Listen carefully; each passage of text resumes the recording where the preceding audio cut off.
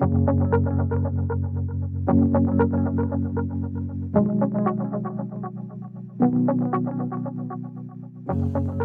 to The Continuing Educator. I'm your host, Jacob Bruno. Dedicated to the ongoing professional learning of educators, this podcast brings together the important issues facing teachers today and some of the most influential and expert folks in teaching to talk about them. I like to say, come for the conversation, stay for the strategies, the latest research, and innovative practice that can lead to success for students and everyone involved in learning. The Continuing Educator is produced by the experts of the NWEA Professional Learning Team.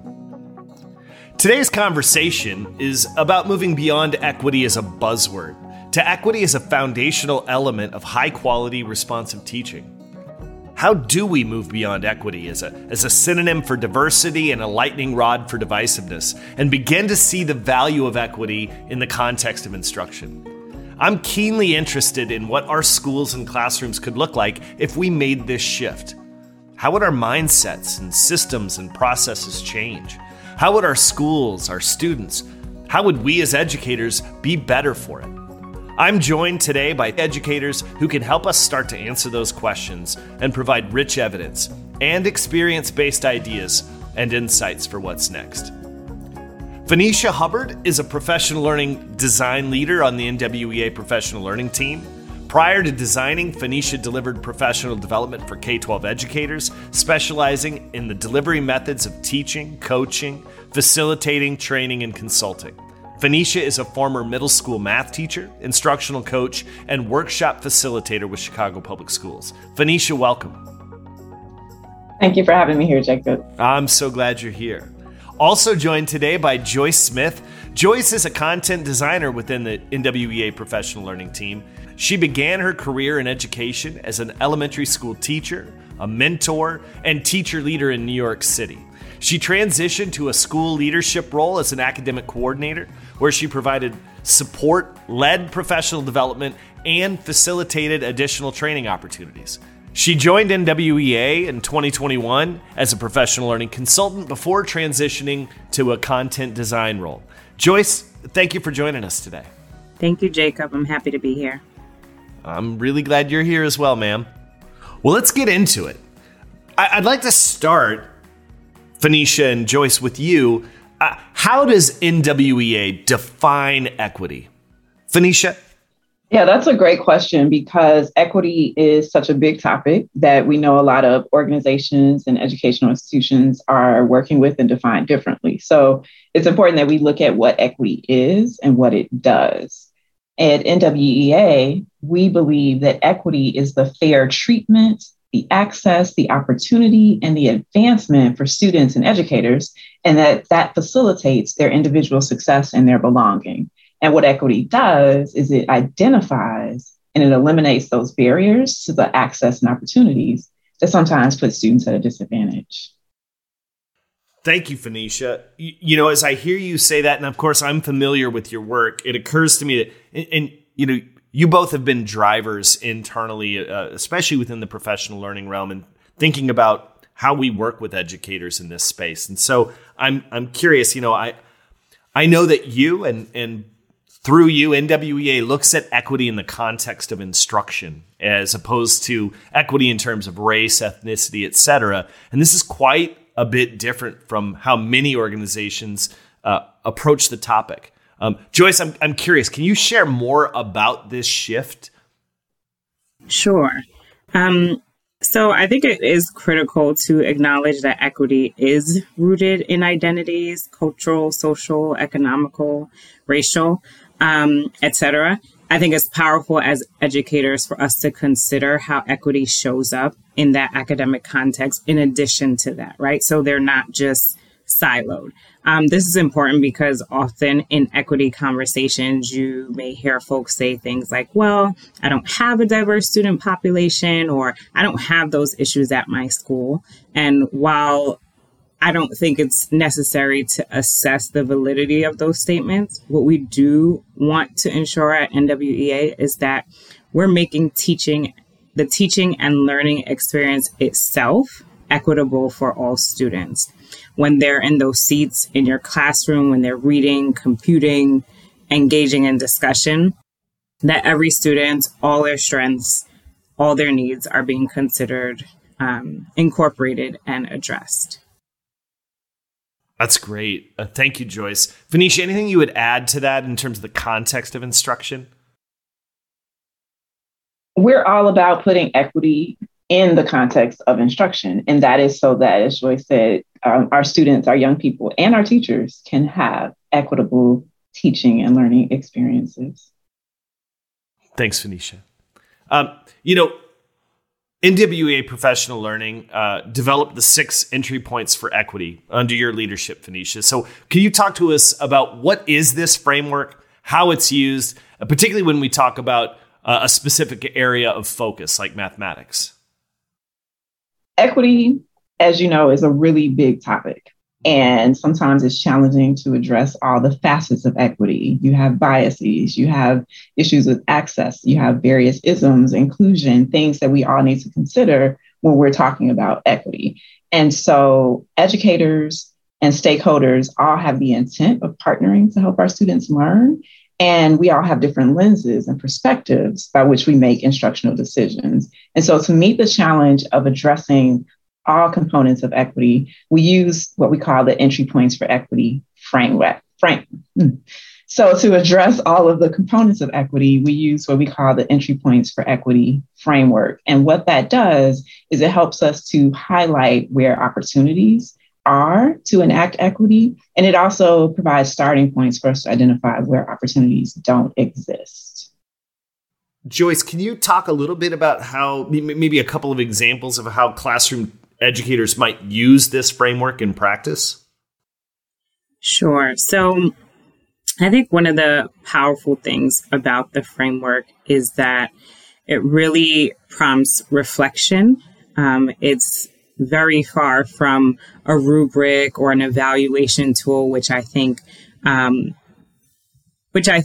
make equity feel like a task, right? So this framework really allows educators to spend a lot of their time reflecting, noticing, examining, and assessing their own beliefs, and really taking what they've noticed from that self-reflection and considering how has this showed up in my practices? How has this showed up in how I set up my classroom? How has this shown up in how I create and analyze assessments that I give to my students? So it really provides them the space and the guidance to engage in that reflection. Fenesha, under your leadership, NWEA Professional Learning developed the 6 entry points for equity. Can you tell us what is this framework, how it's used, and I'll hold on to it, but I'll let you know. I'm interested as well what it might look like in a specific area of focus, like mathematics. But could you start? Just talk to us about what are the 6 entry points for equity and how this framework can be used. The 6 entry points that we've identified are mindsets, relationships, products, spaces, processes, and systems. So typically an indicator that you need to use these entry points and enact this framework is that there's a misalignment. There's probably a misalignment between the things that you and your school district value and what you're noticing or what's happening, or there's a disconnect between what you believe and what's being experienced by learners. And so we use the entry points then to begin the conversation around equity. We typically want to start by identifying what it is that we believe. What is driving the instructional decisions that we make, and then identifying specific problems of practice. And those typically are questions that once we probe deeper to answer those questions, we can start to identify the inequities. And then once we identify the inequities, we can say, okay, this aligns to this entry point. And then once we know that entry point, then that's where you have the opportunity to work with us and our professional learning team to really identify processes or protocols or strategies to help you work through and find equitable solutions. Fenesha, thank you. So is it fair to say then that as a framework, the 6 entry points for equity represent Well, I guess just a framework that I can, throughout my career, day to day, cohort of kids, calibrate my instruction, the learning experiences, my approach to instruction, to kind of evaluate what are my intentions versus what are the outcomes I'm kind of creating the learning ecosystem to result in for kids? That's a good starting point. The entry points for equity is a framework that helps you and your team take ownership over that equity that you want to enact. It's really not about doing anything new or different. It's about reframing how we think and the perspective by which we make these instructional decisions. Thank you for that, Fenesha. I want to jump back to the question then of how this might be applied within a specific area of focus, like mathematics. Joyce, could you help me think through that? Well, I was really hoping you passed it to Fenesha here because I'm not a math person at all. But I think it's important to for me to acknowledge that as an educator, especially in terms of these entry points. So as an educator, it's important for me to consider the impact that has on my instruction and my interaction with students and also the relationships that I help my students build around math. So when we consider those entry points, for example, if we're talking about mindsets, that's really where if we're considering our mental attitudes, which it speaks to, it's important for me to recognize the attitude that I have towards math and be proactive in ensuring that does not translate to the experience that my students have with math. So ensuring that, one, I think it might be important to be honest with my students around my identity, my academic identity with mathematics, but also pay attention to the decisions I'm making around how I'm planning for instruction, how I'm utilizing certain tools. Am I taking that additional time to ensure that my students are understanding those mathematical concepts? Am I creating a space in my classroom where my students can actually enjoy math and enjoy math with each other? So I think that's one way it can be applied to a particular subject. I don't know. Does that make sense? It does. Yes, absolutely. Fenesha, I want to pivot to you because as I hear Joyce, and that makes good sense, I wonder, I was a middle school and high school math teacher. So I just, I wonder if there's a space in here too. We're talking right now about my instruction, my work as an educator, but even as a students' identities in this framework as well. I remember many students saying, "Oh, Mr. Bruno, I talked to my folks. They said, they took algebra. They've never used it again. So we're not math people. We talk about us as an educator not being particularly identifying with a focus area. Does that come into play with students as well as we engage with the framework? It definitely does. When we use the entry points for equity framework, we always want to take into consideration the multifaceted identities that our students bring to the table. And we want to pay particular attention to what we call their academic identity. So what are the dispositions and beliefs that they have about mathematics? And how does that show up in how they engage with the content? For me personally, one of the greatest inequities that I experienced as a student of math was being taught math in a way that was sort of like a checklist mindset. Here's the algorithm, here's the procedure, you need to do it and you need to do it quickly, right? I say that was an inequity because my teachers could have done something to shape my experience differently. They could have opened the door to different models and approaches for my learning, and not just for myself, but for my peers as well. And so what we want to do is start with the awareness of our identities as adults. And how did those identities come to be formed when we were students learning that topic? I think about that quote by Bob Moses, where he says, illiteracy in math is acceptable the way illiteracy in reading is unacceptable. And so we have to think of how deeply rooted that sort of unhealthy academic identity is in our culture. Why is it okay for us to say that we're not math people? And what are we doing to really push and challenge our teachers so that they can create more equitable math learning experiences for their students? Yeah, that resonates deeply. And I'm curious, as we think about helping students influence or reshape their identities, what's the interplay there, or how can we as educators, tap into and develop agency and motivation from the student to do that work? Yeah, I want to definitely let Joyce answer that, but I'll start by saying that what we want to do is help our students engage more authentically. And one way that we do that is by drawing on their lived experiences. I need to be able to see myself in this, the work that I'm learning. I need to be able to see how is it applicable to the world that I live and to my lived experiences. Some of us in the world of education might know that as funds of knowledge. Some people might use the term culturally responsive teaching. Whatever it is, it's what we do to make that connection with our young people. How can we as educators help students influence or reshape their identities?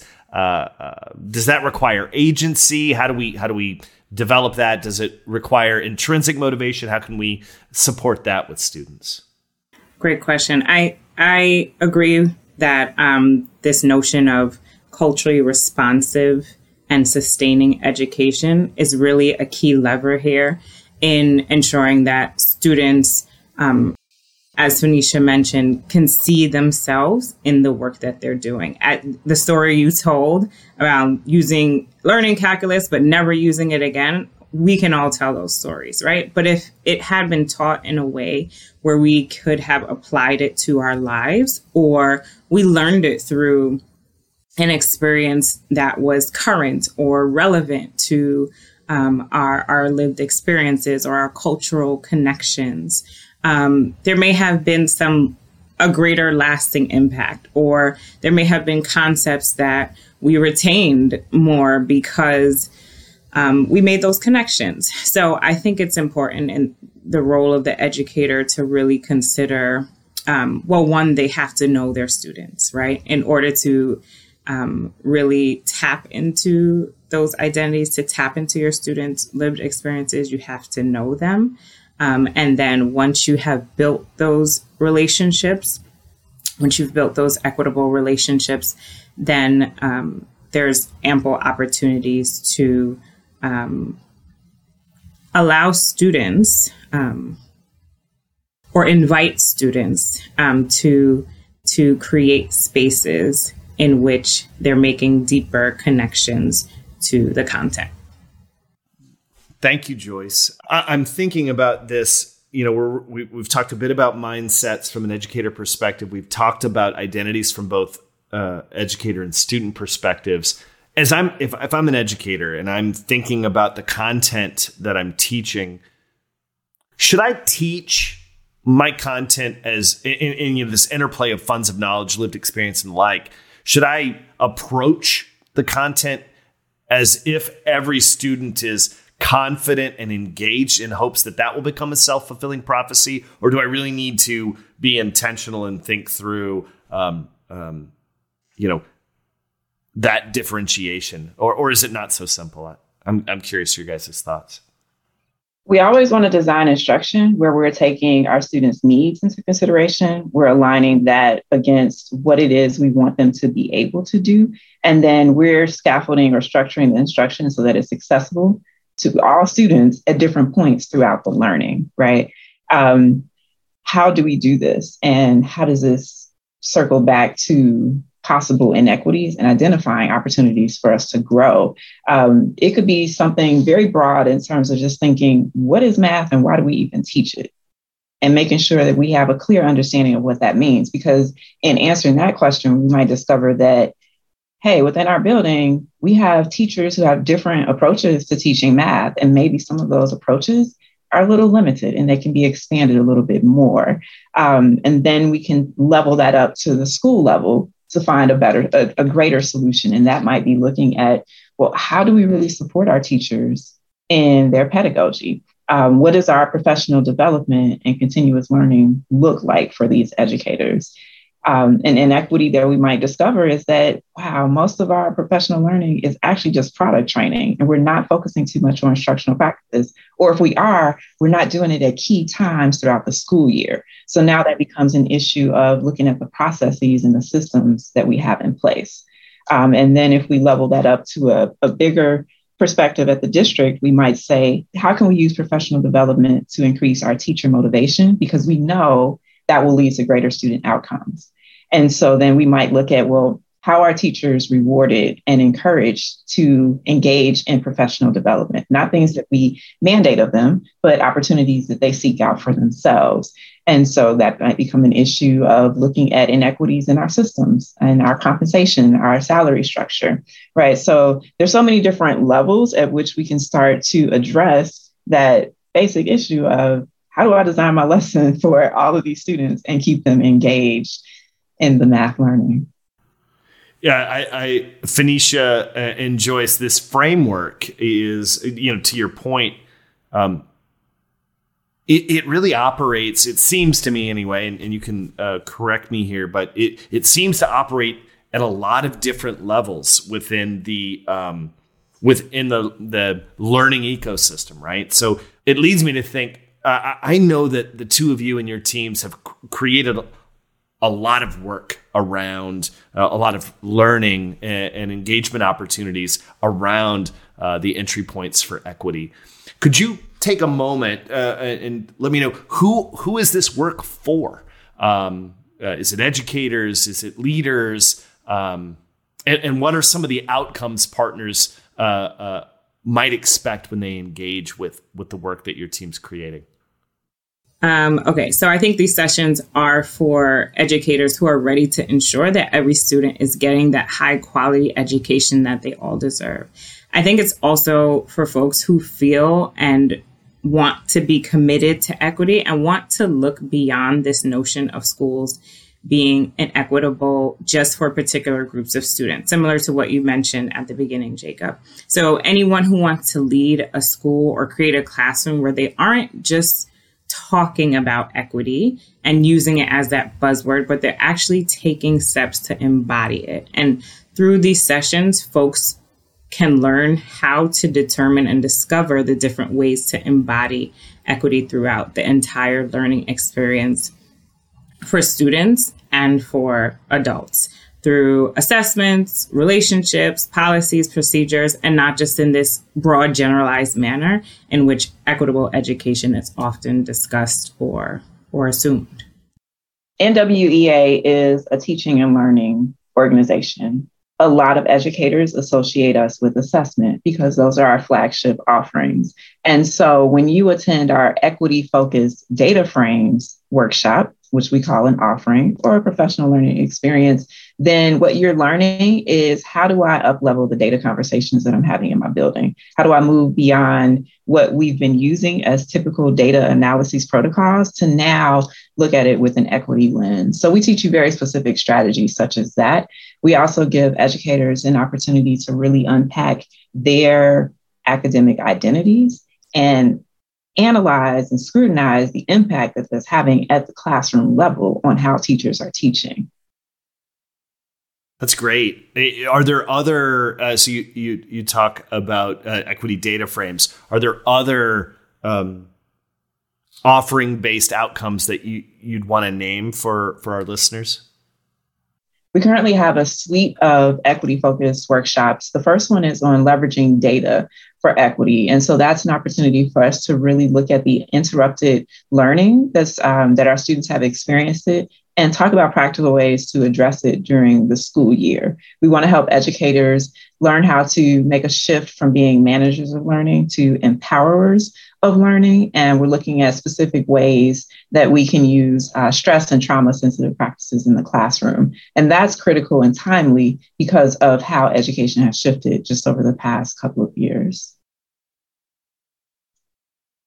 If I'm an educator listening to this and I start thinking, really, I'm motivated here to think more intentionally about equitable teaching and learning in my classroom or school, do I need to consider all the entry points at once, or should I consider them, just as you've named them, entry points and start where I see the most opportunity? You want to enter the equity conversation at a point that's relevant and timely for your students first and foremost. So what is it that our students need? What are we noticing is missing, or what are gaps or opportunities for equity in their teaching or learning experience? And then we can look at what does that imply for us as an educator. So if we want to really enact the entry points for equity framework, we can imagine a road, and we're all traveling. You and your colleagues are traveling along this road. There are different paths, and each road leads to a roundabout, right? You have to at some point exit that roundabout, and knowing when to exit the roundabout is an indicator of when it's time to enact equity. Right. So when I know, oh, it's time for me to do something different because this isn't working, that's when I know I need to exit the roundabout. And once I do that, now I can identify, well, what was it that wasn't working? What's the inequity? What's the problem I'm trying to solve here? And now we can enact the framework. I love the analogy of the roundabout, Fenesha. And I think to add to that, I would encourage any educator to also pay attention to the strengths and the assets of the work that they're doing, as well as the strength and the assets that their students are bringing to the table. I think it's easy for us to notice those gaps in our practice, to notice those gaps in our student work and achievement. And I think in order for us to know where to exit and also when to come back into that roundabout is to consider the successes that are there as well, and the ways in which we have made progress towards equity. That was absolutely perfect because we want to do both. Thank you for balancing that out. And thank you both for joining us for this part of the conversation. The work that you are leading is critically important to educators and students around the country, around the world, frankly. And again, thank you so much for joining us today. Thank you, Jacob. Thanks for having us, Jacob.